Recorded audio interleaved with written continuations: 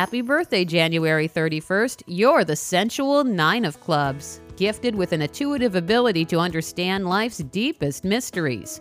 A Two of Hearts and Venus sends this nine on a quest for the ideal romance, and they know how to keep their partners happy. The key to success for the Nine of Clubs is to let go of preconceived ideas or negative thinking that could be holding you back. In relationships, they should be cautious of attracting mates who are dishonest or lack integrity. Their sensual nature should keep their lovers happy. The Nine of Clubs has high ideals in love and may enjoy romance more than marriage itself.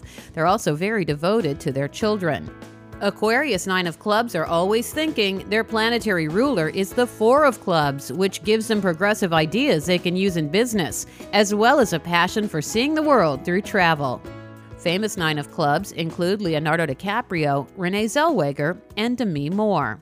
The Birthday Cards of Destiny is based on an ancient fortune-telling system that blends astrology and numerology with a deck of 52 playing cards. Learn more about this fascinating system and look up the birthday cards of the people in your life at birthdaycardsofdestiny.com. I'm Lisa Osborne on Lisa.fm.